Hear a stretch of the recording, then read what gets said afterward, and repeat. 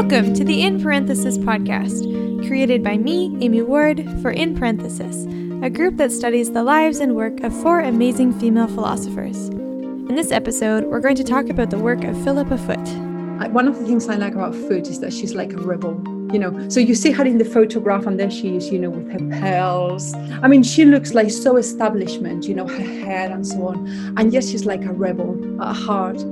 This is our final episode featuring a conversation I had with independent scholar Ana Barandalla.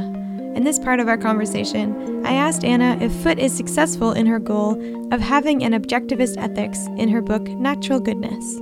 One way in which her account might be challenged is by saying, look, Philippa, you have put the evaluation of all the things about us as individuals, as persons, as our will and as bodies, all on a par with evaluation of any other thing. But isn't morality something different from the rest of living things? Doesn't that set us apart? She kind of considers this, albeit not in this articulation. But her answer to it is no, because what we call morality is just the evaluation of the human will anyway.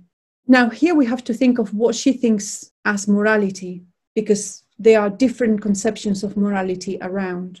The conception of morality that she has in mind is the kind of, pertains to actions concerning other people. So things like, for example, expressing disapproval about what other people have done, and especially where the public good or the rights of a third party are concerned.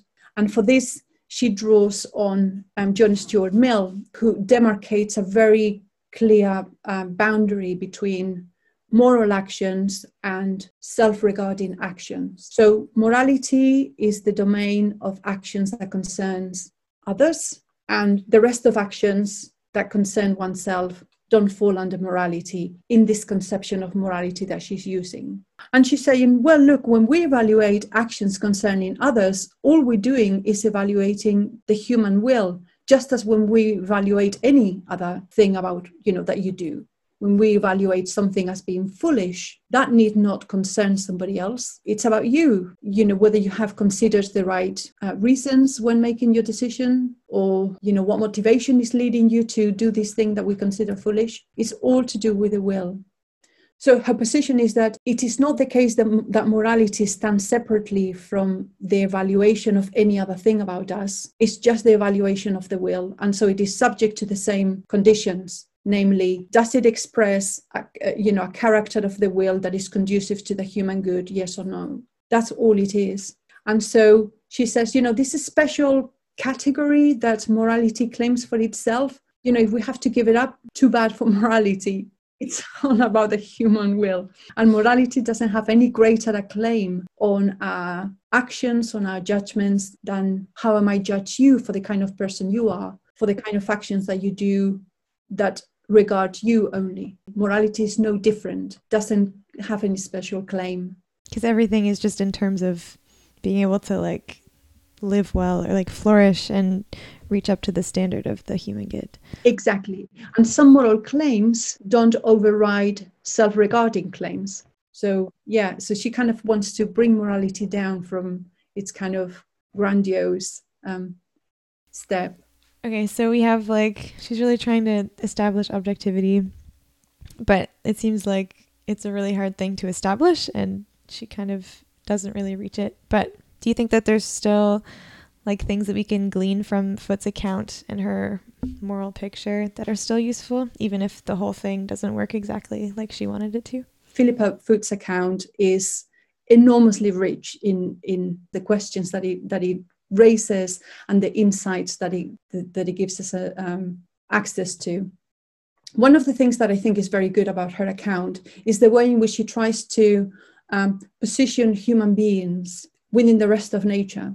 I mean, one of the things that characterizes philosophical thought about ethics, morality, human beings is that we just have this irresistible tendency to see that ourselves as somehow separate from the rest of the world.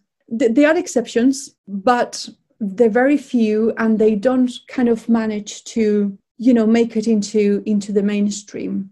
by and large, we just think of ourselves, even after revolutions in thought like the Renaissance, the human being was thought to be brought down to earth through empiricism, through the view that, we're just part of the causal world.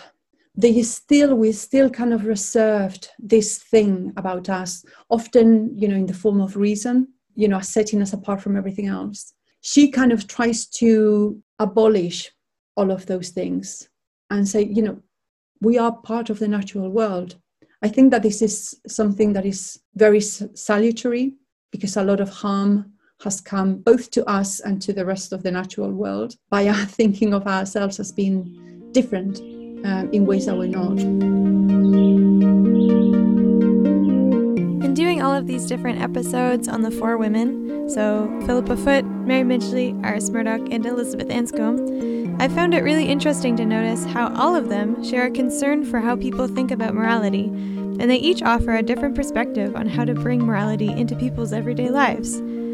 What connections and differences do you notice between the philosophies of these women about the ways they address morality and ethics? Do you agree with Foot that morality should not be in its own special realm? Do you think that morality should be a part of our everyday lives? Well, that's all for now. A special thanks to Ana Barandalla for the interview conversation in this episode. You can find out more about In Parenthesis and Philippa Foot at womeninparenthesis.co.uk. Thanks for listening.